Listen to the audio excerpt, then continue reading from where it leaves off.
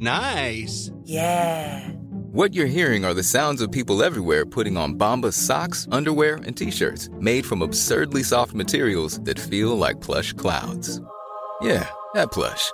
And the best part? For every item you purchase, Bombas donates another to someone facing homelessness. Bombas. Big comfort for everyone. Go to bombas.com/ACAST and use code ACAST for 20% off your first purchase. That's bombas.com/ACAST. Code ACAST.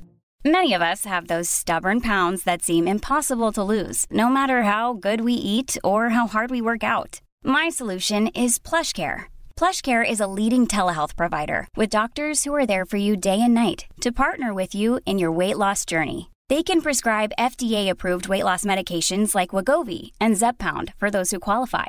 Plus, they accept most insurance plans. To get started, visit plushcare.com/weightloss. That's plushcare.com/weightloss.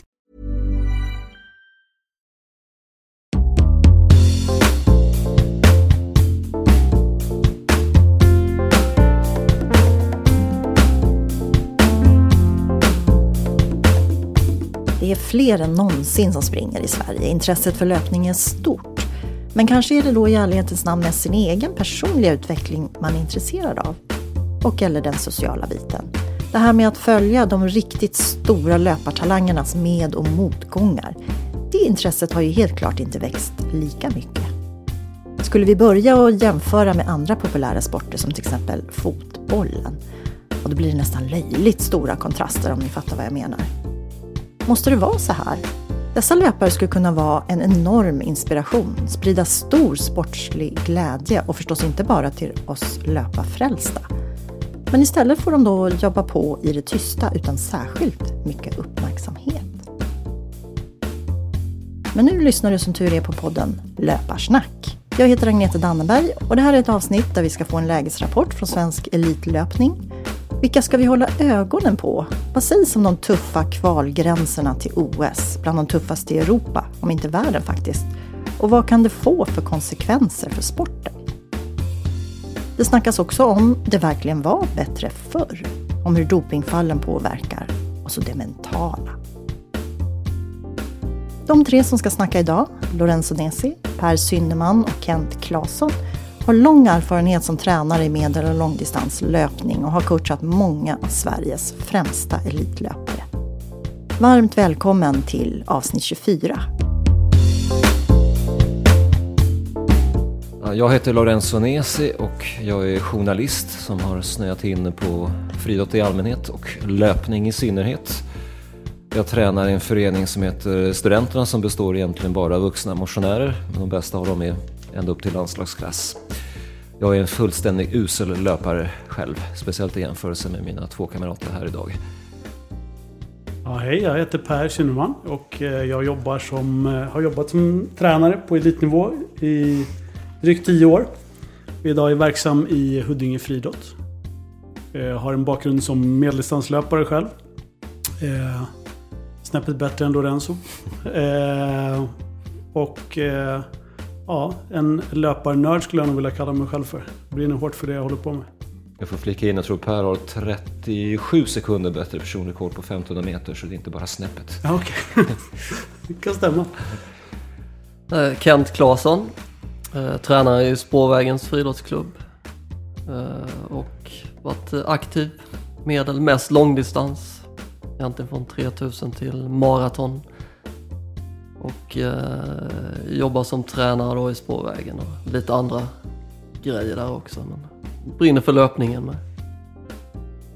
Och det kan vi nu tro skriva under på vi två andra också. Att brinna för löpningen är någonting vi har gemensamt. Mm. Ja, men jättebra. Varmt välkomna till Löparsnack. Tack. Ska ni ha. Och vi ska ju få en liten lägesrapport, tänkte jag. Svensk elitlöpning just nu. Så här års händer det väl rätt mycket. Ni är ganska upptagna. Så jag är lite nyfiken på hur en vardagsvecka eller en vecka ser ut i era scheman just nu. Kent, du ska iväg imorgon. Ja, jag åker till USA imorgon på träningsläger till Flagstaff i Arizona som är höghöjd. Där vi har ett antal löpare i svenska eliten som ligger där nu. Jag har några av mina aktiva där. Så jag ska åka dit och kolla så de sköter sig och det är en av de positiva sidorna med att vara tränare och kunna få åka iväg på lite läger och resor. Så det är inte fel. Så att det är trevligt. Annars så är det ju träningar, det blir ju träningar kvällstid. Mycket av helgerna. Så att det är inget vanligt jobb direkt som vi har som tränare, utan det blir mycket obekväm arbetstid om man nu ska säga så. Men däremot så är det ett fritt jobb också, tycker jag i alla fall. Att så här på dagarna liksom, så gör man lite administrativa sysslor och så. Och även kan köra en del träningar individuellt, men några aktiva gör man ibland. Men det är ett fritt jobb där man aldrig är riktigt ledig, brukar jag säga. Väldigt bra sammanfattning. Hur kan en vecka se ut för dig, Per? Den är väldigt lik Kents. Jag tror hans beskrivning stämmer nog in kanske på oss alla tre, i alla fall på mig gör den. Jag ska inte åka iväg till Flagstaff just den här gången. Jag har en aktiv där borta, men jag har flera aktiva här hemma. Så den här gången stannar jag hemma. Men det är som Kent säger, man är aldrig ledig. Det är ofta 7 dagar i veckan. Det är oftast inte fulla dagar, men det är ständigt närvarande. Så det är svårt att stänga av jobbet så. För att det händer saker med aktiva varje dag och de blir sjuka och de får ont någonstans, eller det är saker som behöver checkas av eller så. Så det är mycket kommunikation som pågår ständigt liksom. Från det man vaknar till man går och lägger sig i princip. Men hur många har ni? Alltså hur många är ni tränare för? Som är... Just i dagsläget är jag tränare för 9 stycken. Och Kent, hur många hade du? Ja, jag har väl 10 har jag som följer lite mer. Sen så har jag några fler som är lite runt omkring sådär, som man inte... eller jag inte ska jag inte säga att så, men de sköter sig själva lite grann. Vissa tar mer tid. Vissa tar mer tid, som jag skriver program till. Så sen finns det andra i spårvägen med, men de sköter sig själva, sin träning lite mer. Jag har ändå lite kontakt med dem. Så att det blir, precis som Per säger, det här att man mycket kontakt med olika och så som man sköter då i det här. Men just sådana som man följer lite mer då, som jag har som aktiva, det är 10 stycken. Jag står för massan. Jag har haft upp till 150. Just nu är det knappt 100 som jag skriver skisser för. Men om man ska ha en rättvis jämförande siffra så är det drygt 30-tal som jag verkligen har ett personligt ansvar för. Jag har ju en förening där jag skriver träningsprogram gruppvis för olika grupper. Just nu kanske du har 15 stycken som ska springa Stockholm Marathon som har en skiss. Och sen har du kanske ett 50-tal som ska springa lite kortare distanser. Och de har en skiss och sen är den varierad. Någon tränar kanske 10 mil i veckan och någon tränar bara 3-4 mil i veckan. Vilket är alldeles för lite egentligen, kan vi flika in redan nu. Och de kan ju inte få samma. Träffas de ikväll när vi har ett klubbträningspass. Och vi springer ut till Haga och springer en ganska backig slinga, så kan ju inte den som tränar 3-4 mil i veckan få samma sak som den som tränar 15 mil i veckan. Och en kanske ska tävla på, inte till helgen när man springer hårt ikväll, men kanske ska tävla om en vecka, och någon annan har Stockholm Marathon om 5-6 veckor. Så att jag bollar med otroligt jättemånga anpassningar och några generella skisser. Men uppemot 100 pers. Och du har ju lite andra arrangemang att ta hand om också. Ja, det nämndes där att det är kommunikation dygnet runt. Och när Kent ska åka till Flagstaff, då kanske jag är i Flagstaff i tankarna för att jag läser om någon som är i Flagstaff. Jag kanske ska kommunicera på något vis, någon tweet, eller om jag skulle jobba för Fide.se, vilket jag inte gör just nu, skriva om det. Men i själva verket sitter man alltså vid telefonen och tangentbordet. Skulle gissa 15-17 timmar per dygn. Man inte flänger runt och springer. Och nu närmast ansvarig för ett lopp då, den 7 maj. KFS Kungsholmen runt, och den upptar nästan hela min vakna tid just nu. Och landslaget har du ju också lite att göra med. Det är närmast ett i stort sett ideellt uppdrag som består av att, vad ska man kalla det? Det finns ingen officiell titel. Jag koordinerar långlöparna, alltså alla som springer längre än 10 000 meter på bana. Det är från 10 km landsväg till maraton. Inte längre maraton, för vi har även någon som är ansvarig för ultralöparna. Och försöker på något vis hjälpa förbundskaptenen med uttagningar till landslaget, till mästerskap. Och hade det varit någonting annat än ideellt uppdrag, då skulle det läggats mer i fatet. Man vill ju utveckla svensk långlöpning, men det är ganska knappa resurser att hinna med det vid sidan om alla andra uppdrag. Då borde det varit kanske, vad vet jag, åtminstone halvtidsuppdrag. Och det har det varit förut, men just nu har inte Svenska Friidrottsförbundet de resurserna. Men det som man kan flika in lite som jag tror gäller oss på alla tre här med, det är att jag anställer 100% i spårvägen, men det är kanske halvtid som är tränare, resten är andra sysslor, och så är det nästan för alla som anställda i friidrotten. Liksom. Man kan inte bara vara tränare, utan man får vara jobba administrativt med olika saker och ha hand om olika. Jag har hand om ett lopp, milspåret, 19 maj går det ute på Djurgården. Och ja, det kommer mycket med det liksom. Och det tror jag vet inte om ni andra vad ni säger om det. Men jag är inte ens anställd i och för sig. Så nej, du är inte ens där och jag är det. Och det blir det som man får ta i. Därför, men det främsta är att man vill vara tränare liksom. Det är det roliga. Men det finns inte obegränsat med resurser i friidrotten, så att man får göra många olika saker. Mycket logistik och mycket samordning kan man ju lugnt säga. Det är många människor man ska dels aktiva med andra tränarkollegor och andra grupper, och det är tävlingsresor och så det är många olika arbetsuppgifter liksom. Det gör det ju roligt också, tycker jag. Det är väldigt varierat liksom. Men det är ju inte bara att stå och ta tid eller skriva träningsprogram, det kan man lugnt säga. Nej, det är mycket annat, men det är som du säger, det är omväxlande och så att det. Men man gör ändå det som man har hållit på med själv i hela livet, löpning liksom, och tävlat, och sen får man jobba med det sådär. Ser det som en hobby nästan. Så får man lite betalt också. Ja. En betald hobby utan att vi har andra yrken. Ja. Men ni har ju varit med ett tag. Hur har det liksom förändrats, tycker ni? Den arbetsbelastningen eller det jobbet ni lägger ner och uppbackning från förbundet och sådär? Vi har lite olika roller, men Kent och Per är ju knutna till föreningar. Det är ju också. Jag brukar nästan säga att jag är nav i föreningar. Och som sagt, uppdraget jag har till förbundet, för ni har väl inget just nu, va? Alla tre har ju på något vis gjort nästan samma sak, tänkte jag säga. Ni har ju båda två varit assisterande till grengruppsansvariga, som det har hetat förut. Det har väl alltid varit så att det har varit deltidsuppdrag vid sidan om. Ja. Men vi har inte världens rikaste idrottsförbund helt enkelt. Den har ju snarare fått knappare resurser. Det har ju skurits ner under tiden, det har det ju. Men alla vi har ju varit med och hjälpt till, och Lorenzo är med nu. Men det kan ju vara att man åker med på någon tävling då, som något mästerskap och så här, som ledare. Men annars är det färre som jobbar med det nu, skulle jag vilja säga. Ja, det var ju ganska knappt förut också. Det var en ganska liten budget för, vad kan det vara, 6-7 år sedan när jag var med senast i förbundet på det sättet. Men nu har den ju blivit ännu mindre. Liksom. Och då hade man en halvtidsanställd person, nu har man ingen anställd på löpsidan, så att säga. Och tränare har man ju definitivt inte anställda på förbundet. Utan det är ju föreningar som har, några få föreningar som har några anställda tränare. Och sen är det ju ett antal tränare som jobbar på idrottsgymnasium runt om i Sverige. Det är väl de som det finns flest utav, skulle jag gissa i alla fall. Så att, sen är det ideellt. Sen resten är ideellt arbete. Så att om man ska fråga om yrkesgruppen hur stor den är, så kan man ju liksom hålla upp 2 händer och några fingrar till. Så där har du den avlönade tränarkåren. Liksom. Det är inte så mycket mer.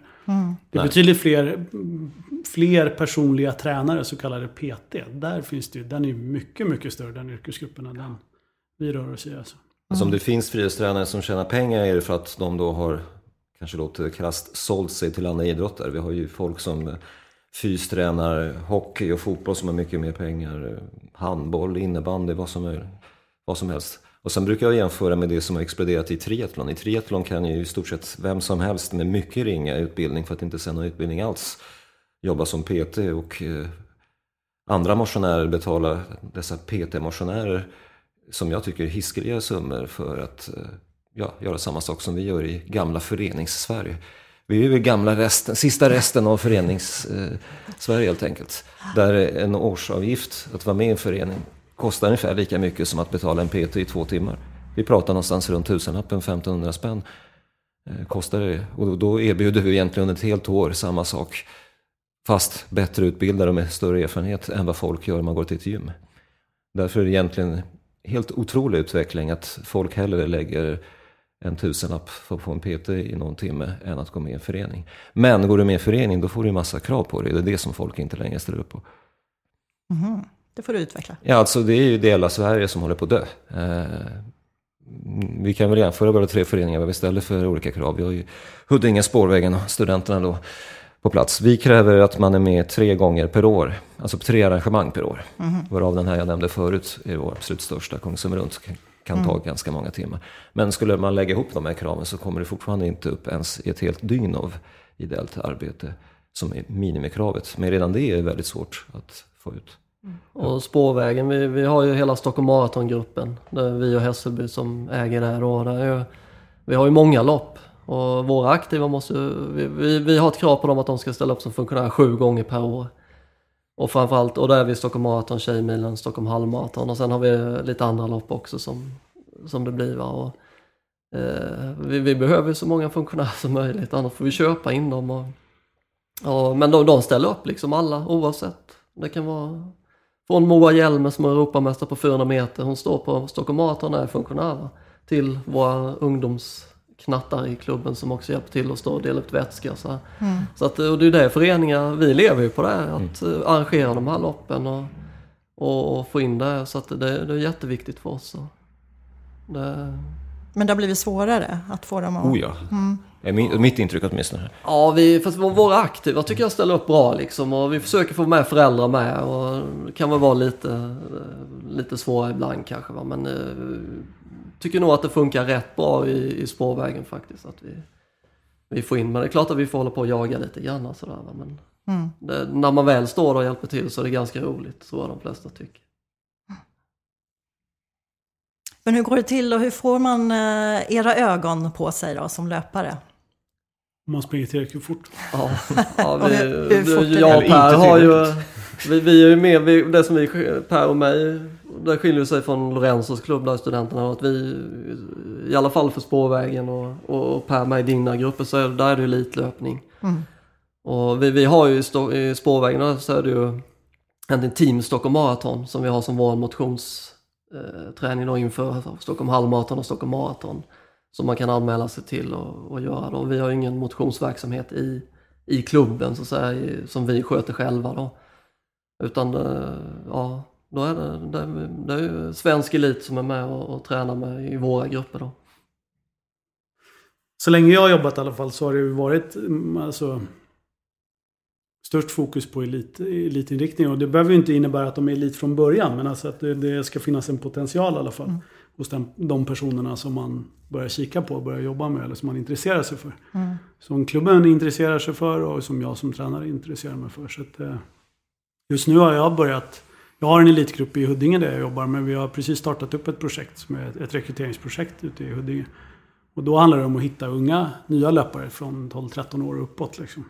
Så att det skiljer sig åt rätt mycket mot de här fullfjädrade liksom, landslagslöparna. Så. Men principen är densamma såklart. Att intresset hos mig har alltid legat i att få folk att bli så bra som möjligt. Liksom, så att, sen blir alla blir inte lika bra. Alla kommer inte med i landslaget. Men kulturen som jag har haft i de grupperna som jag har drivit har ju varit att man tränar så hårt man kan för att bli så bra som möjligt. Så det är inte motionärsverksamhet. Så de som kanske inte har velat peta in det som krävs, de har ofta slutat och gått någon annanstans eller hållit på med något annat. Liksom. Och trots att jag har ett bredare spektra och tar emot folk som är alldeles för långsamma för elitdelen i Pers verksamhet och i Kents spårverksamhet, så är jag otroligt resultatinriktad, så det är samma sak. Det är snarare så att jag tränar alldeles för hårt för den bakre änden av dem jag tränar. Och då kan det ju bli samma sak, att man vill gå med i föreningen och sen upptäcker man, trots att man betonar innan att nej tyvärr, vi har en enkät som man ska fylla i om man vill gå med i föreningen. Du skriver att du springer 1-2 gånger i veckan och du ska springa Stockholm Marathon. Det går inte ihop. Och då får man tipsa om andra föreningar som har... Alltså jag har väldigt hårda krav på folk, inte bara på det vi sa innan att de ska ställa upp som funktionär, utan går du med i vår förening, då ska du ha en tränardialog. Jag har 4 stycken som assisterar mig. Så man har en löpande dialog hela tiden, dubbel bemärkelse. Man får träningsskisser och man ska redovisa sina träningsskisser. Och man får i bästa fall, om alla hinner med, analysera sina träningsskisser. Och det är ju rena lyxprogrammet egentligen för någon som springer sig milen på 40-45 minuter. Men samtidigt, alla kanske inte med från början, så blir det en press. Är du till exempel nyfrälst löpare och inte riktigt inser vilket arbete som krävs, så tycker du första gången, ja jättekul, jag vill bara springa fort, jag ska bli jättebra. Men efter 2-3 månader så försvinner de där människorna. Kanske inte ens efter 2-3 månader när de inser hur mycket arbete det var. Å andra sidan så bromsar vi hela tiden, för de här som är väldigt nyfrälsta vill ju öka sin träning jättemycket och hamnar alltid i skadeläge. Så att det är bromsa och peppa samtidigt. Jag tror det som Per säger här med, det jobbar vi med i Spårvägen, och jag tycker det är oerhört intressant att ni startar ett projekt där nere i Huddinge med 12-13-åringar. Vi kör löpträning inför minimara nu för ungdomar mellan 10-15 år och bjuder in jättebrett liksom, och ta in så många vi bara kan där, för att få ungdomar röra på sig överhuvudtaget liksom. Och sen då kanske kunna gå uppåt och fortsätta tävla så här med, va? Men som dagens samhälle ser ut så jag tror jag det är en bra gärning också att få in ungdomar och lära på sig att röra på sig under roliga former också. Vad säger så ni? Det är viktigt. Det diskuteras ju alltid på forum sådär. Vad är det som är skillnaden idag? Alltså på eliten, och varför är vi inte snabbare och så vidare. Är det ni som följer då från 12-13-åringarna? Vad är den stora skillnaden? Dels är det färre egentligen. Det är ju fler som springer de här stora loppen. Men de blir äldre egentligen. Och det är färre som springer för de här ungdomarna. Där blir det färre i de loppen. Så att över 40 år så blir det fler. Men ner mot, tar vi klasser 13, 14, 15 år så minskar det otroligt mycket. Alltså. Man tar ett lopp som Lidingöloppet drar hela spektrat från 7 år uppåt, tror jag. Jag tror man får tala om man är 7 där. Så har ju ungdomsklasserna minskat samtidigt som seniorklasserna har ökat. Det är liksom under samma period i princip. Så de går åt motsatt håll liksom. Så att det är väl men det är ju ganska, det är ju inte en sak, det är ingen enkel fråga att säga så, men absoluta topp 5 så är det ju vissa år, man vill gärna ofta säga att det var bättre förut och sådär, att i min gamla förening som jag var med så tjatar man ofta om det, att det var ju bättre förut. Men tittar man på det statistiskt så var det inte så. Många av de topplistorna som var i föreningen var ju så aktiva som jag hade haft i min grupp och i modern tid så att säga. Men toppbreddsmässigt så är det sämre idag.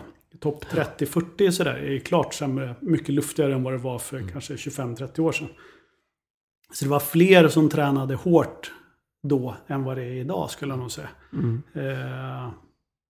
Det är ju en faktor som kanske spelar in sådär. Och många av dem som vi ser som motionärer eller som har börjat springa nu på senare år, alla är ju inte lastgamla eller 35, 40, 45, 50 så, utan en del utav dem är ju ganska unga. Men de tränar nog inte riktigt lika hårt som sådana som kom i den första löpvågen som var på 70-80-talet. Min mamma tillhörde den, och det var inget konstigt om man tränade 14 mil i veckan fast man var en motionär liksom. Och det är inte så jättevanligt idag, utan det är en annan nivå på det liksom. Så man tränar, har en annan inställning till det och så. Så att, det tror jag definitivt är en skillnad. Liksom. Först stack man bara ut och sprang hemifrån, och det har jag med från mina föräldrar. Liksom. Min pappa tränade oerhört mycket, men han såg inte sig som någon elitlöpare. Men han sprang under 2 timmar på Lidingöloppet för det. Och jag kollade faktiskt en grej när jag var ute och föreläste en gång på Lidingöloppet för 30 år sedan. Hur många det var som gjorde under 2 timmar, för det är en liten drömgräns där. Och då 85 eller 80, jag kollade, det var något år sedan jag kollade, det var 84 då. Så då var det ungefär 8000 som sprang loppet. Och nu då så är det över 20 000 som gör det. Men det är betydligt färre som springer under 2 timmar nu än vad det var då, va? Och det är precis som Per säger, då tränade man mera och hårdare, de som var motionärer än de som gör det nu, va? Och det är färre som vill lägga den tiden det tar. För vill du bli bra i löpning så måste du träna mycket. Och det är att springa mycket liksom. Det är där det gäller, va? Och det är nog, det ligger väl inte i tiden riktigt kanske att, även om det är många som vill träna, och jag tycker det är jättebra, ju fler som rör på sig desto bättre är det ju. Även de som blir lite äldre, va? För det är bra för samhället och att man mår bra och så här, va? Så att det är viktigt det också, va? Men om man nu tittar i elit då, så är det betydligt färre som tränar så hårt som de gjorde på 70, i början på 80-talet kanske. Men precis som Per säger, de allra bästa i Sverige är precis lika bra nu som de var då, va? Alltså för det första måste vi sluta skjutsa barn överallt. Jag tror uppväxten förut bestod i att man rörde på sig, man spontanlekte.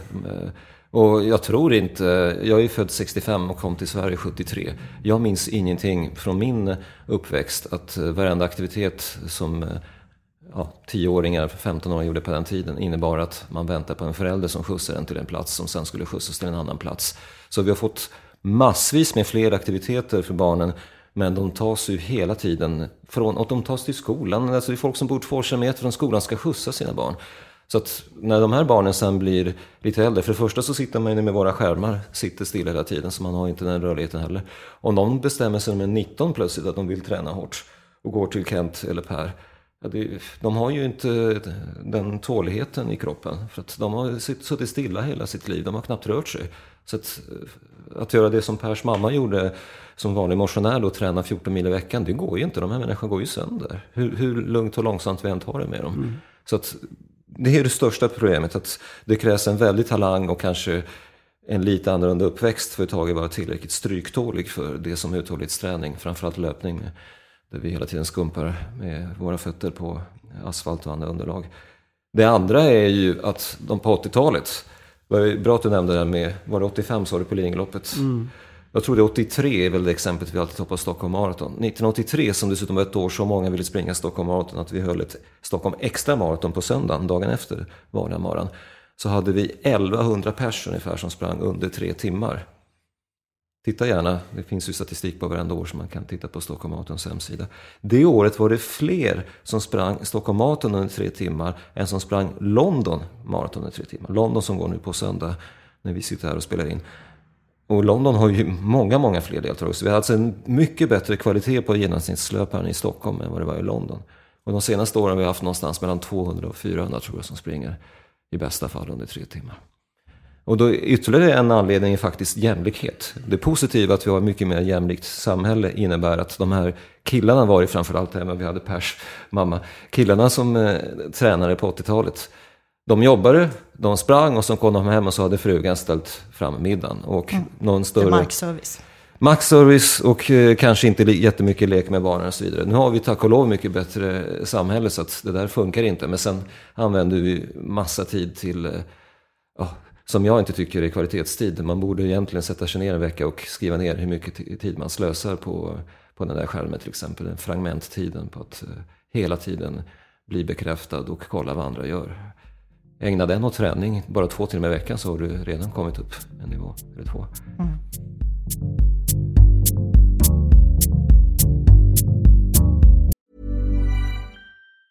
Many of us have those stubborn pounds that seem impossible to lose, no matter how good we eat or how hard we work out. My solution is PlushCare. PlushCare is a leading telehealth provider with doctors who are there for you day and night to partner with you in your weight loss journey. They can prescribe FDA-approved weight loss medications like Wegovy and Zepbound for those who qualify. Plus, they accept most insurance plans. To get started, visit plushcare.com/weightloss. That's plushcare.com/weightloss. Hey there, it's Michelle Norris. I'm host of a podcast called Your Mama's Kitchen. When I travel, I'm usually looking for a way to find a taste of home when I'm not at home. And one of the things I love to do when I am at home is entertain. And Airbnb allows me to do that. When I was in California recently, I rented a house that had a great kitchen. And when we were sitting around the table, we were all thinking, we're in someone else's house. Someone could be in all of our homes as well. If you have a home, but you're not always at home, you have an Airbnb. Your home might be worth more than you think. Find out how much at airbnb.com/host. Life is full of awesome what-ifs and some not so much, like unexpected medical costs. That's why United Healthcare provides Health Protector Guard fixed indemnity insurance plans to supplement your primary plan and help manage out-of-pocket costs. Learn more at uh1.com.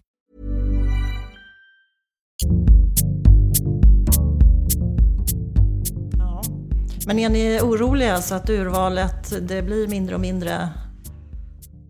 Ja, konkurrensen är dessutom högre.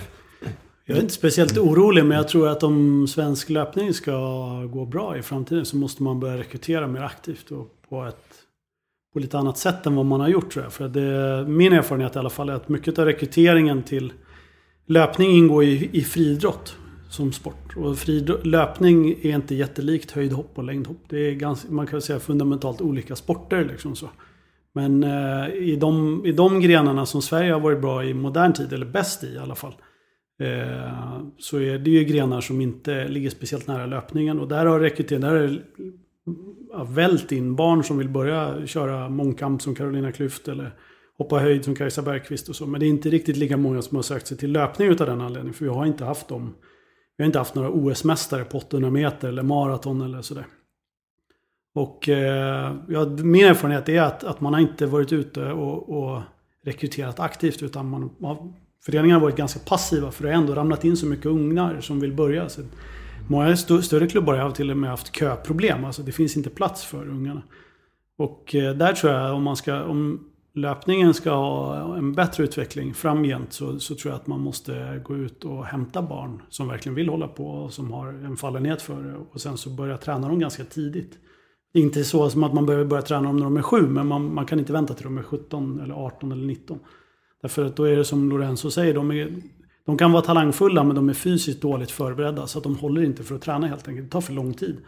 Och ska du säga till 19-åringar att om 5 år då kan vi belasta dig 100%. Då har de gått vidare och gjort något annat för länge sedan. Så man får ta dem från andra idrotter. Ja, det är ett alternativ. Det är att man tar dem från fotboll eller så. När de blir utkickade ur ett fotbollslag eller hockeylag. Sådana löpare har vi en hel del utav.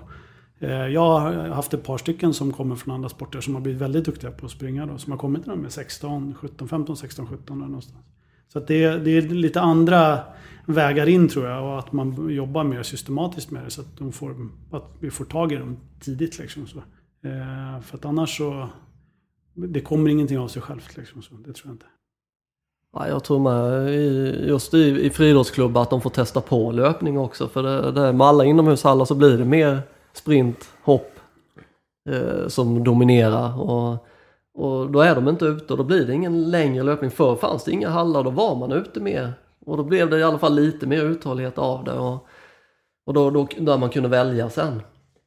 Nu blir det i stort sett bara att det blir sprint och hopp. Och det är inte bra för löpningen. Va? Men för friidrotten i stort sett så hade det kanske varit bra med hallarna. Va? Men för löpningen så är det inte särskilt bra med inomhushallar, skulle jag vilja säga i alla fall. För löpningen är en utomhusidrott. Och jag är helt övertygad om att det finns ungdomar som vill springa och bli trötta helt enkelt. Och där måste vi nog bli bättre i klubbarna att ta hand om dem också som verkligen vill det. Så att ta tag i dem och att de får testa det i alla fall. Va? Och sen finns det ju tävlingar för yngre med terränglopp och så här. Va? Att inte det, för många sådana lopp försvinner ju också. Det blir mer in i städer och gatlopp och så här. Va? Men terränglöpningen på något sätt är ju grunden för löpningen, tycker jag i alla fall. Som bygger upp dem bra också. Mm. Och lite roligare också springa det än bara springa på bana runt. Va? Och vara ute i skogen och springa. Mm. Men lite ljusglimtar finns det ju ändå. Vilka tycker ni man ska hålla ögonen på här nu framöver?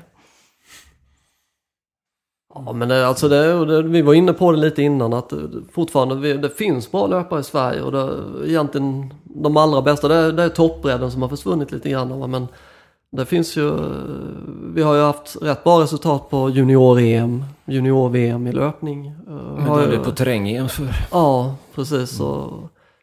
Och nu om man tittar senaste åren lite då, så Isabella Andersson, Miraf Bata och Charlotta Fogberg har tagit medaljer på mästerskap. Vi har Andreas Almgren, 800 meter. Och det finns fler ni får fylla i här med. Va? Men helt klart finns det lovande löpare och även lite äldre som är duktiga med. Va? Mikael Ekvall har sprungit på 2:12.07 och förhoppningsvis kommer med på OS på det. Men, det har ju surrats en hel del kring de där kvalgränserna. Kan du reda ut det för oss? De är väldigt tuffa, kan jag väl säga. Det är få länder som har så tuffa. Jag vet inte om det är något land faktiskt som har så tuffa gränser som Sverige har. Och kommer ihåg det rätt så har man väl skruvat åt, vissa grenar har man inte skruvat åt alls tror jag.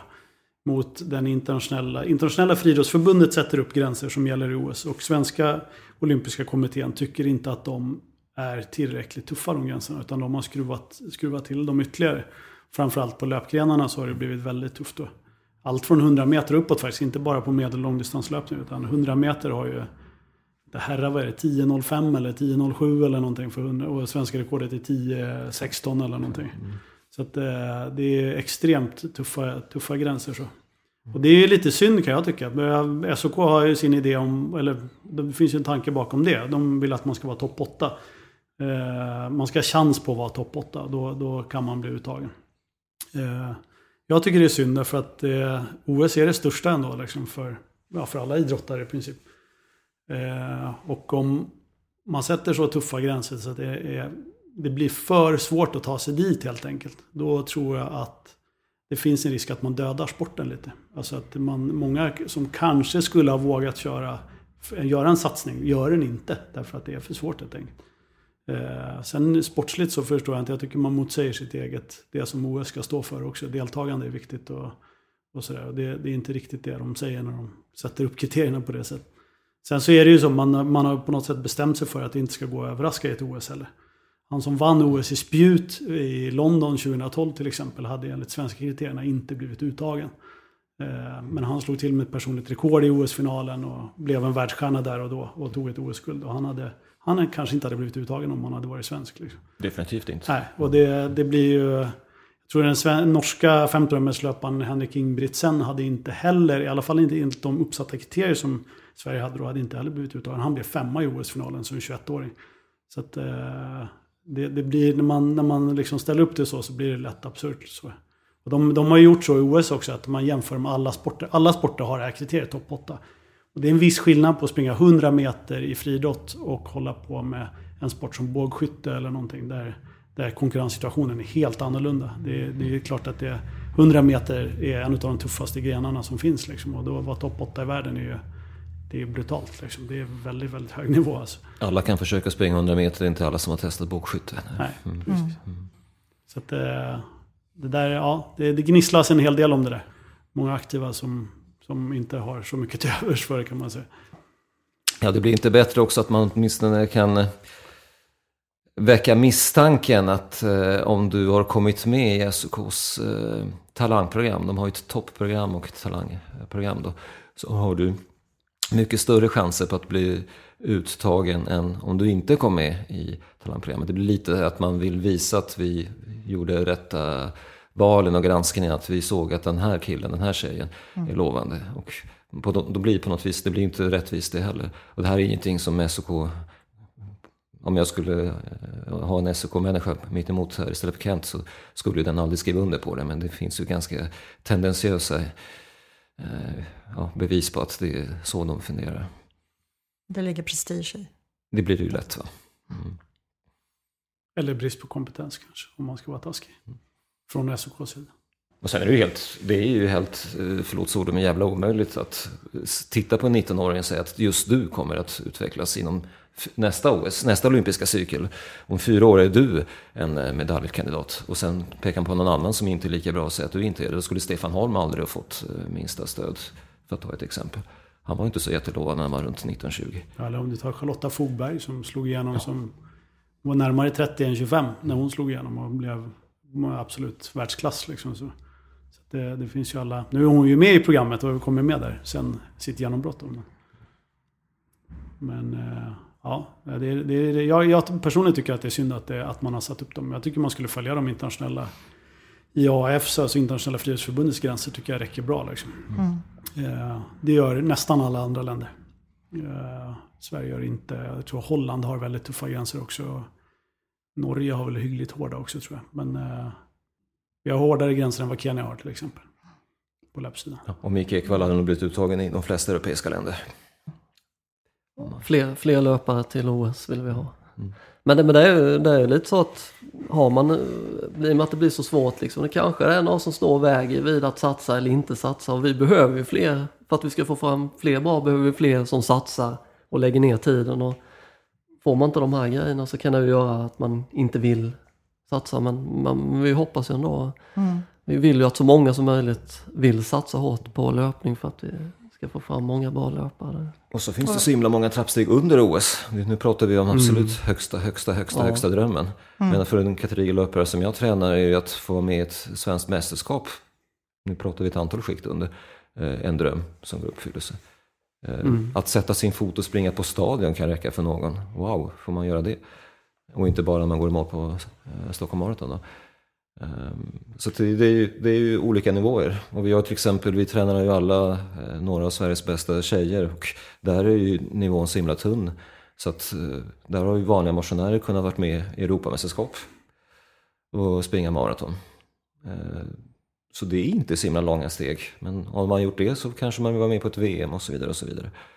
Och för andra är vara med på Finnkampen, en fantastisk institution som vi har som tror de flesta andra länder avundas. Så att då har vi ett system som gör att om du åtminstone tror att det är realistiskt att du kan vara en av Sveriges 3 bästa i din gren, så är det värt att satsa.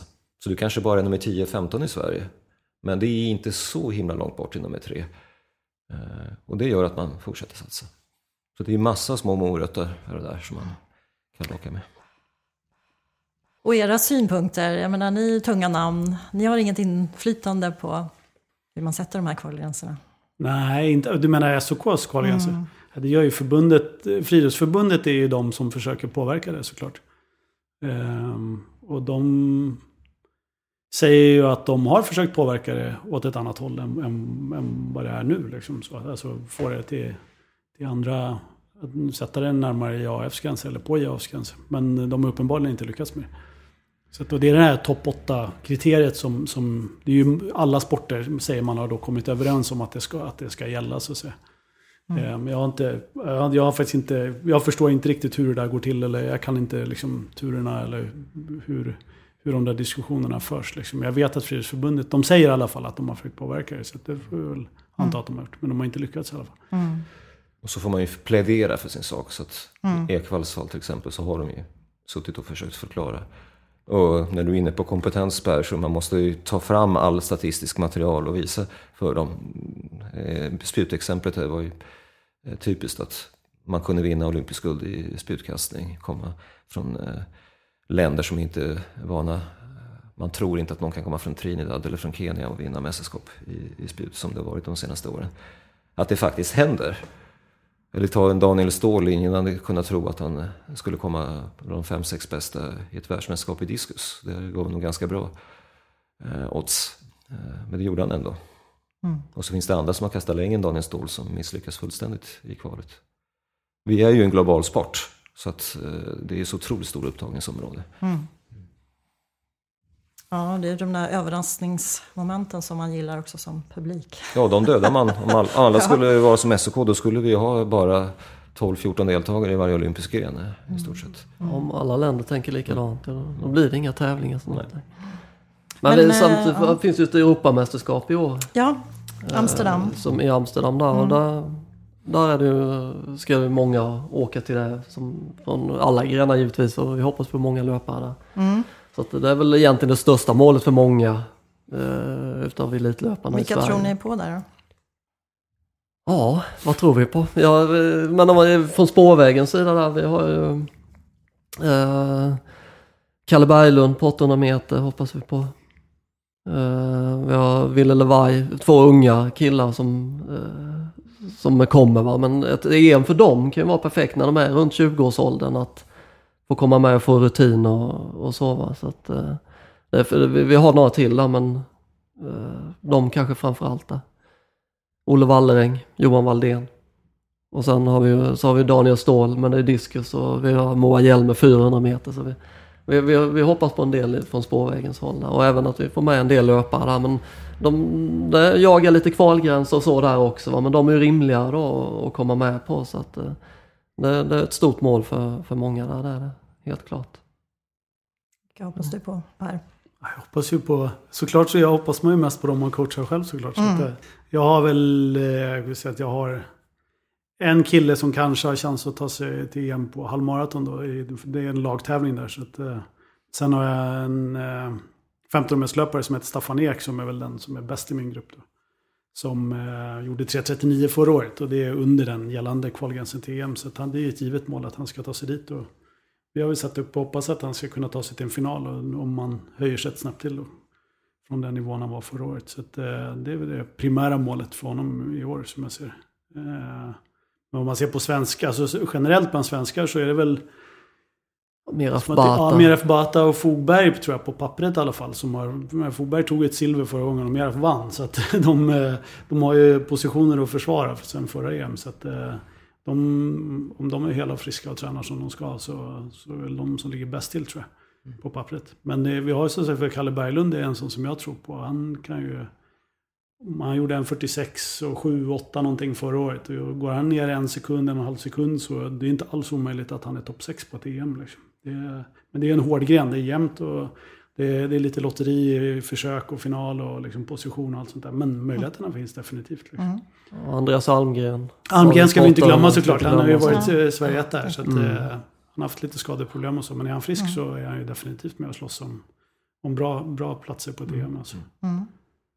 Och vi har haft en utveckling och även på tjejsidan när vi talar barnlöpning då, som gemene man och gemene kvinna känner inte igen dem, men vi har ju folk som har slagits in bland de 10-15 bästa genom tiderna i Sverige. Vi har Lovisa Lind på 800 meter, vi har Sara Lahti framförallt. Det ska vi inte glömma.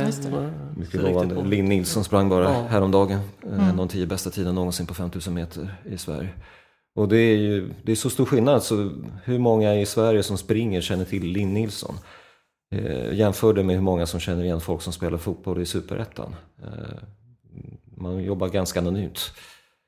Och förut pratade vi om våra anställningar, icke-anställningar. Alltså det är ju färre än 10 i Sverige som kan leva på sin löpning, färre än 5 egentligen.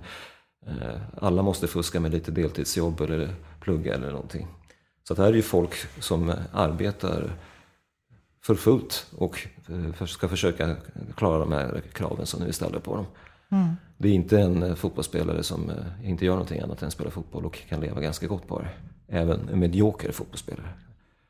En hockeyspelare i NHL tjänar lika mycket på en period än vad en löpare tjänar på ett år i Sverige. Det finns inte så mycket pengar i den här sporten helt enkelt. Det är det vi kan konstatera. Det var ett reportage om Ulf Friberg häromdagen på SVT.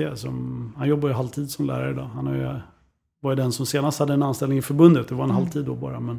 Men han har ju fostrat några av Sveriges bästa löpare genom tiderna. Och Mustafa Mohamed bland annat. Han har Miraf Bata nu. Och hur många SM-medaljörer, guldmedaljörer som helst.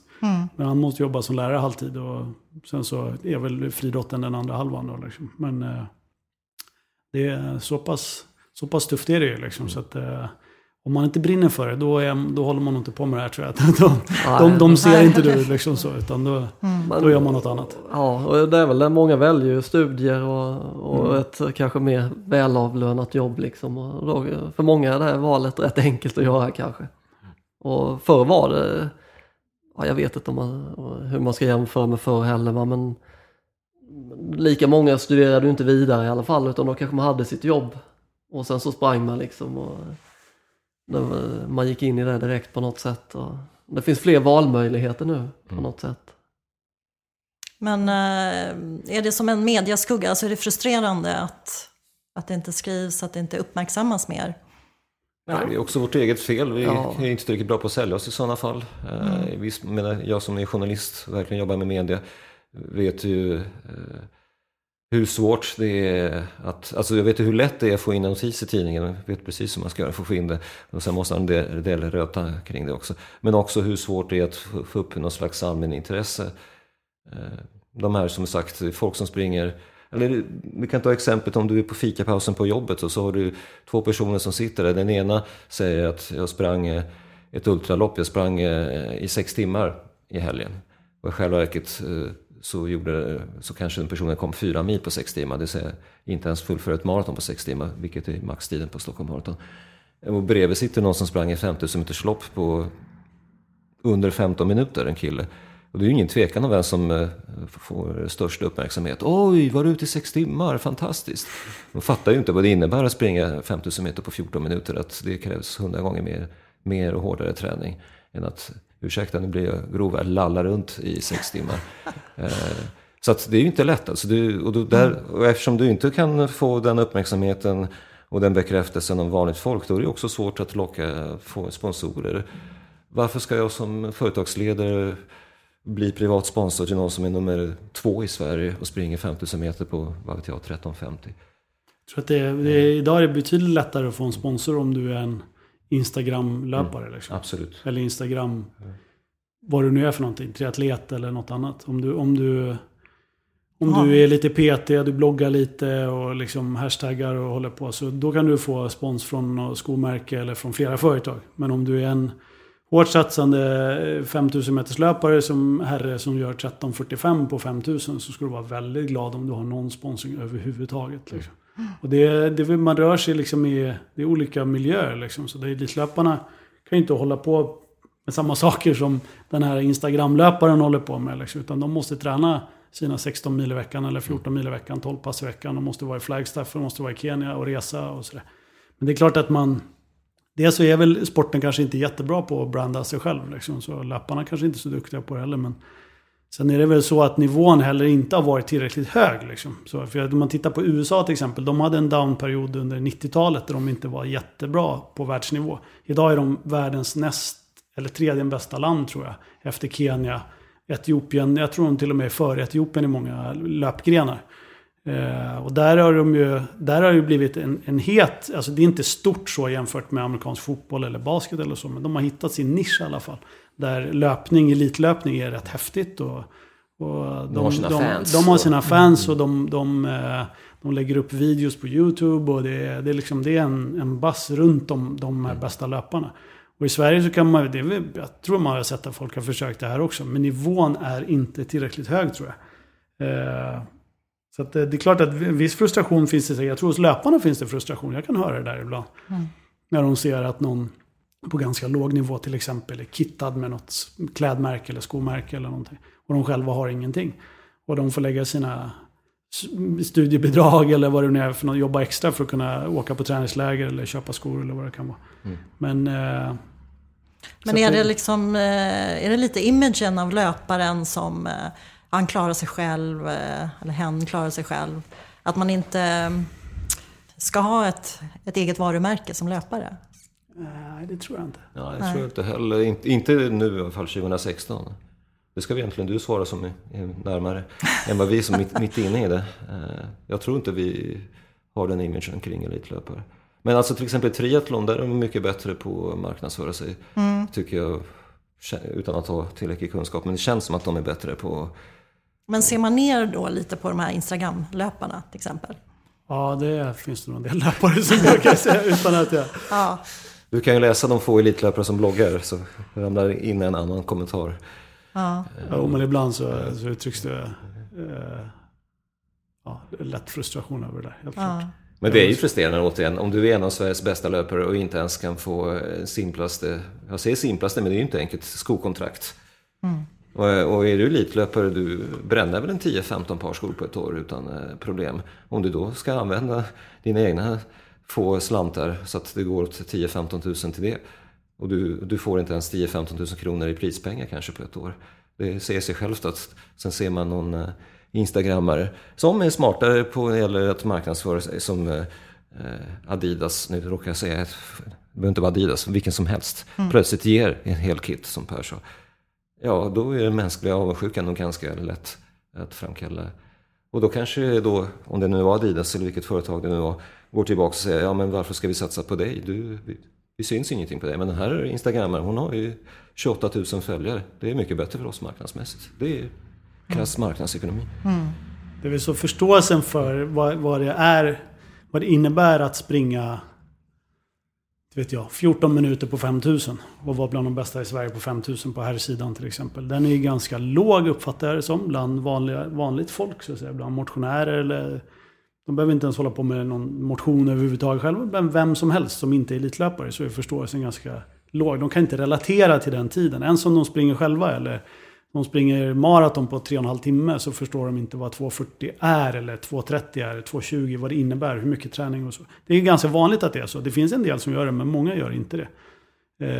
Och det är klart att det spelar väl också in, tror jag, med om en sponsor till exempel ska vara intresserad av att sponsra någon, så om du har någon som Instagram är bra på att marknadsföra sig, som har gjort 2,50 på maraton, som har gjort 2,20 som inte kan marknadsföra sig, så det spelar liksom ingen roll för den här som ska sponsra, bara han får ut sitt varumärke. Så att säga. Och 2,20 är inte tillräckligt bra samtidigt. Nej, precis. Det slår inte, det är inte med DN, det är inte med SVT. Du är en kvart från världens bästa. Ja, men precis. Och det hänger lite bara i Stockholm, är det oerhört svårt att slå igenom i mediebruset också. Va? Men en annan som kommer från ett litet ställe nere i Småland, där det inte är samma konkurrens. Så där kan de väl få mer publicitet i lokaltidningar och på det här viset kunna få lite sponsorer och så då. Och det var när jag växte upp i Skillingeryd som jag kom ifrån liksom, så hade jag oerhört bra hjälp alltså. Men den är ju svårare att få i Stockholm kanske då. Våra löpare har varit rätt så bra via vår klubb liksom. Det är ju deras största sponsor, det är ju klubben liksom med träningsbidrag och så här. Men där fanns det inte så mycket konkurrens i idrotten, så var man duktig där så syntes man mycket i tidningen och kunde då få lite sponsorer på det här viset, va? Men i Stockholm är det betydligt värre och svårare. Och jag ville hela tiden betona att det är vanliga människor, och vissa tror att men det här är ju proffs, de har ett helt annat läge. Jag tar alltid fram exemplet min bästa manliga adept som vid 37 års ålder kvalade in till EM i maraton som första någonsin i landslaget. 3-barnsfar, heltidsarbetande med ganska ansvarsfullt arbete. Ändå hinner köra med 14, 15, 16 mil i veckan, vilket är ett minimum för att kvala in till ett EM-lag. Han är en fullt vanlig människa, snarare mindre till en människa. Och som sköter markservicen hemma, inte har en fru som gör allting. Ändå lägger ner den tiden och har uppenbarligen lite av den talangen för att kunna göra detta. Så det är inte proffs som sitter och har all tid i världen till att utföra detta. Det är vanliga människor. Men hur påverkar, nu börjar tiden rinna ut här. För svensk löpning. Det finns mycket att prata om. Men hur påverkar, där rök vattnet. Det var tomt. Det var tomt. Sån här historia nu med Abeba Aregawi och dopingen. Du var ju lite mitt i smeten där, Per. Vad har du fått för reaktioner? Vad har jag fått för reaktioner? Det är sådana som känner mig, så har man ju fått liksom bra stöd och sådär. Men jag har väl hört av lite från andra människor också som jag inte känner. Och, de uttryckt stöd eller förståelse för att att jag befann mig i den situationen själv och personligen för min del och så. Men annars är det väl går vi att läsa i kommentatorsfälten vad folk tycker om det liksom. De är väl inte jättenöjda över det som har hänt liksom, så. Och för svensk friidrott så är det ju jättenegativt såklart. Det är inget uttal om saker, men för svensk löpning så vet jag inte om det på sikt, så tror jag inte att det har någon speciell påverkan så. Det tror jag inte. Det här var liksom på en annan nivå, en annan sak sådär,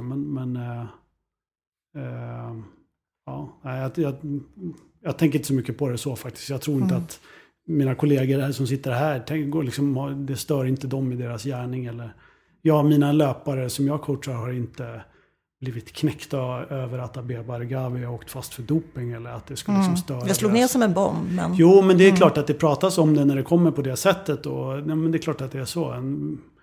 Det är inte det första fallet heller. Vi har ju Adil Boafif från Hässelby som också har blivit avstängd. Jag tror nästan att Adil-fallet faktiskt...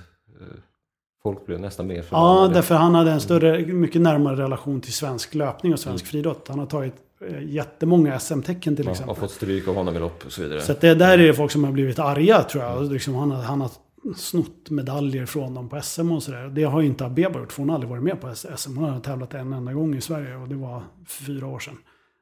Så att jag tror inte att på det sättet har det nog inte stört. Jag kan tänka mig att det finns några kvinnliga löparkollegor till Abeba i svenska landslaget på högsta nivå. Som, hade jag varit dem så hade jag kunnat bli ganska störd över det, för att hon har tagit uppmärksamhet ifrån dem. Så att ur den aspekten, och får om uppmärksamheten riktas från dig till någon annan, så då minskar ditt marknadsvärde såklart. Då har du mindre exponering i media. Så att hade jag varit en av de bästa svenska tjejerna som också har varit med på mästerskap och också faktiskt tagit medaljer, så hade jag nog personligen varit lite småirriterad. Tror jag. Men jag tror inte, hon har inte så jättemycket med svensk löpning. Jag har inte haft det så på det sättet. Var det därför du bytte klubb? Ja, jag blev uppsagd från min tjänst helt enkelt i Hammarby. Så att, det hade bland annat med det här att göra. Det var inte de skrev under på, men så var det. Men du fick med dig löpare? Ja, jag fick med mig samtliga löpare som jag coachade faktiskt. Så att de ville fortsätta träna med mig och det var en omöjlig situation för dem att vara kvar då. Så att då följde de med till Huddinge, välkomnade dem och tyckte det var roligt. Så att, det blev en bra lösning för alla tycker jag. Liksom så. Alla verkar vara nöjda och glada och det har gått bra för de flesta också. Så att, det är positivt. Sen måste du dra en kant eller? Ja, men 10 minuter till. Ja. Jag tänkte den här mentala, har det blivit mer, alltså för er som i rollen som tränare, det här med att peppa och löparna, för att bli riktigt, riktigt bra måste man ju lära känna sig själv och hur man funkar i olika situationer, eftersom det är väldigt hård träning. Upplever ni att liksom den mentala biten har blivit viktigare? Ja, den själsliga ska säga. Präst och psykolog brukar jag säga de 2 första sakerna man är som tränare. Träningsskisser kan vi nog alla skriva, mer eller mindre bra. Men om löparen i fråga har bristande självförtroende så spelar det ingen roll vilken träning du försöker utföra med. Nej, när du står på startlinjen så är det mycket mentalt. Det kan vara 2 som är ungefär lika bra om man ser på träning, så är det alltid någon utav dem som vinner och då sitter det oftast lite i tankarna att man där kunna plocka ut de krafter som finns. Va? Det är klart den biten går ju att träna också och jag tror många har blivit mer medvetna om det. Men sen en del har ju det bara. De behöver aldrig träna det utan det finns där bara. Va? Och de som blir riktigt bra, jag tror att de flesta har det där. Va? Man kan träna på det ändå även trots att man har det. Va? Så att, och det är ju inte fel för det är viktigt att kunna ta ut de där krafterna, att kunna plåga sig i löpning för det gör ju ont liksom. Och springa ett maraton eller springa 800 liksom, det är olika trötthet. Va? Men det är just att kunna plocka det där sista. Och lite är det så, antingen har man det så har man det inte. Och är det någonting ni kan känna igen sådär? Ja. Ja, numera kan man det. Ja. När man har träffat några 100 aktiva så är det klart att man blir bättre på att se det. Och framförallt så alla kan ju utveckla sig och bli bättre på. Det är precis, man kan bli bättre på att springa liksom det fysiologiska. Så kan man ju träna, som Kent säger, på det mentala också. Men precis som det fysiska så är det ju också en talangparameter. Så att vissa har det lätt för sig och det finns större potential på det området än hos någon annan. Så att säga. Och det är klart att man blir bättre ser det där i och med att ju mer erfarenhet man får som tränare. Liksom. Så att, från början. Men sen så man slutar aldrig förvånas. Liksom. Man tror att någonting är på ett visst sätt eller någon person är på ett visst sätt. Och så visar det sig att det fanns något åt det positiva hållet som man inte trodde fanns eller åt det negativa hållet. Men frågan var om det har blivit viktigare. Det har alltid varit viktigt. Men man har kanske... vet man mer idag om vad som man funkar? vet mer idag. Jag kan bli ibland blir jag lite skeptisk till det, att det pratas för mycket om det faktiskt. Att man är för snabb. Man har någon 16-17-årig person som har svårt att prestera när det gäller eller har problem med det mentala eller så. Ska man koppla in någon psykolog och prestationspsykologer hit och dit och sådär. Och jag är lite skeptisk mot det där faktiskt. Det är mycket av det där arbetet sker ju dagligdags i träningen så att säga. Och i relationen med tränaren och med sina kompisar som man tränar med. Ja. Och så, man bygger självförtroende genom att bli bättre på att springa helt enkelt. Man tränar mer. Så att, men det är klart att i vissa lägen så kan det ju vara bra och kanske göra någon insats sådär. Men jag tror att det är som Lorenzo sa också. Att det ligger ju mycket hos tränaren. Det är ju liksom första instans. Och det görs ju mycket där liksom i den relationen mellan tränare och aktiv kan det ju hända mycket bra saker eller dåliga saker såklart. Så att, det har alltid varit viktigt, men jag tror man har... Ja, nu har jag inte hört så mycket prat om det, kanske har lugnat ner sig, jag vet inte. Men eller så är jag som läser mindre eller hör mindre eller något. Men ett tag tyckte jag var väldigt mycket tjat om det där. Och det var i media och prata den här stjärnan har skaffat sig en mental coach och så vidare. Och nu ska man träna löpning via hjärnan. Alltså alla de här genvägarna, det är ju bättre att springa 10 mil i veckan och inte ha läst en artikel om mental träning än att springa 2 mil i veckan och vara expert på ämnet. Jag tror att 10 milare kommer vinna alla gånger. Det är en ganska oförlåtande sport så. Det är ingen bedömningssport, det är en kraftgren liksom att springa. Det är liksom Bäst lungor, hjärta och snabbaste benen vinner, punkt slut. Liksom. Och det är exakt på klockan vad ditt resultat är. Men att veta sina gränser, för man ligger ju alltid på gränsen till överträning kanske. Men det är de man testar hela tiden. Och det är det som är löpningen lite, att testa sina gränser helt enkelt. Och tänja dem. Och tänja på dem. Va? Och det, jag tycker, men det gör man ju i träning, och självförtroende bygger man ju genom att träna bra. Och göra bra på träningspass, så får man självförtroende. Då kan man springa fortare, för då vågar man lita mer på sig själv. Va? Så att, jag tycker det sitter mycket i det här. Va? Och sen så kan man ju ta hjälp vid sidan av också liksom, för att kunna kanske bli ännu bättre. Va? Men det viktigaste ändå fortfarande, det är att springa mycket för att bli bra i löpning. Liksom. Det kommer man aldrig ifrån. Det är ett träningstips från Dekan. Ja, spring. Vill du bli bättre på att springa? Ja. Spring med. Ja, men löpningen är väldigt enkelt egentligen. Du vet exakt, inte som orientering där du ska leta dig fram. Du har snitslade banor, du ska ta dig därifrån och dit liksom, eller springa på bana. Så väldigt enkelt, men man komplicerar det så mycket genom att börja tänka. Va? Och jag kan gå tillbaka till de lopp jag sprungit som bäst själv. Då kommer jag inte ihåg någonting nästan. Jag har inte tänkt någonting, utan då har det bara varit så här. Va? Men de loppen där man springer mindre bra, så då kan vilka dumma tankar komma som helst. Va?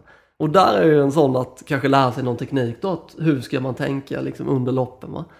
Och en del har det bara automatiskt, och en del behöver hjälp med det kanske då, att tänka, va? För att få de här nycklarna och hitta det. Men mycket sitter i den fysiska träningen tycker jag, så är det.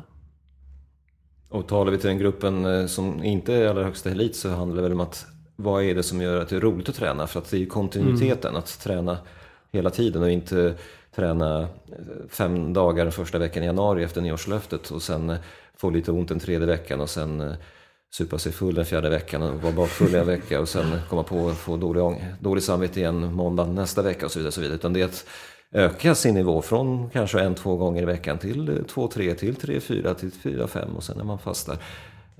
Det är ju det som är ju grunden. Och det är ju så olika. Jag är jätteresultatinriktad. Jag måste ha en träningsskiss, ett schema för att komma ut och träna och ha andra att träna med. Någon annan kanske tycker det är allra bäst att träna ensam. Och någon vill inte ha några skisser överhuvudtaget. Så hitta vad som är roligt som gör att du kommer iväg och tränar.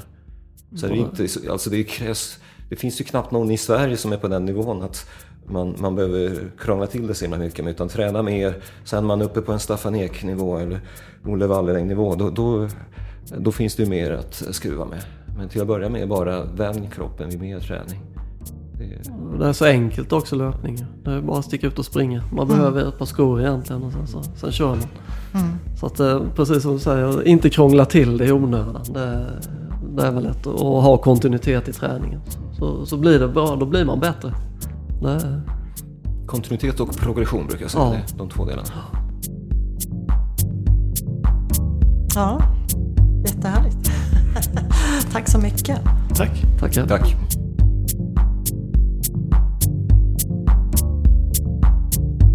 Stort tack till Lorenzo, Per och Kent för att ni delar med er, och tack till dig som lyssnar.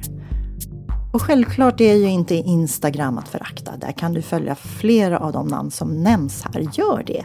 Ge dem lite pepp och kärlek inför all hård träning och tävlingar framöver. Det är de väl värda. Fortsätt vara en springande medmänniska, så hörs vi.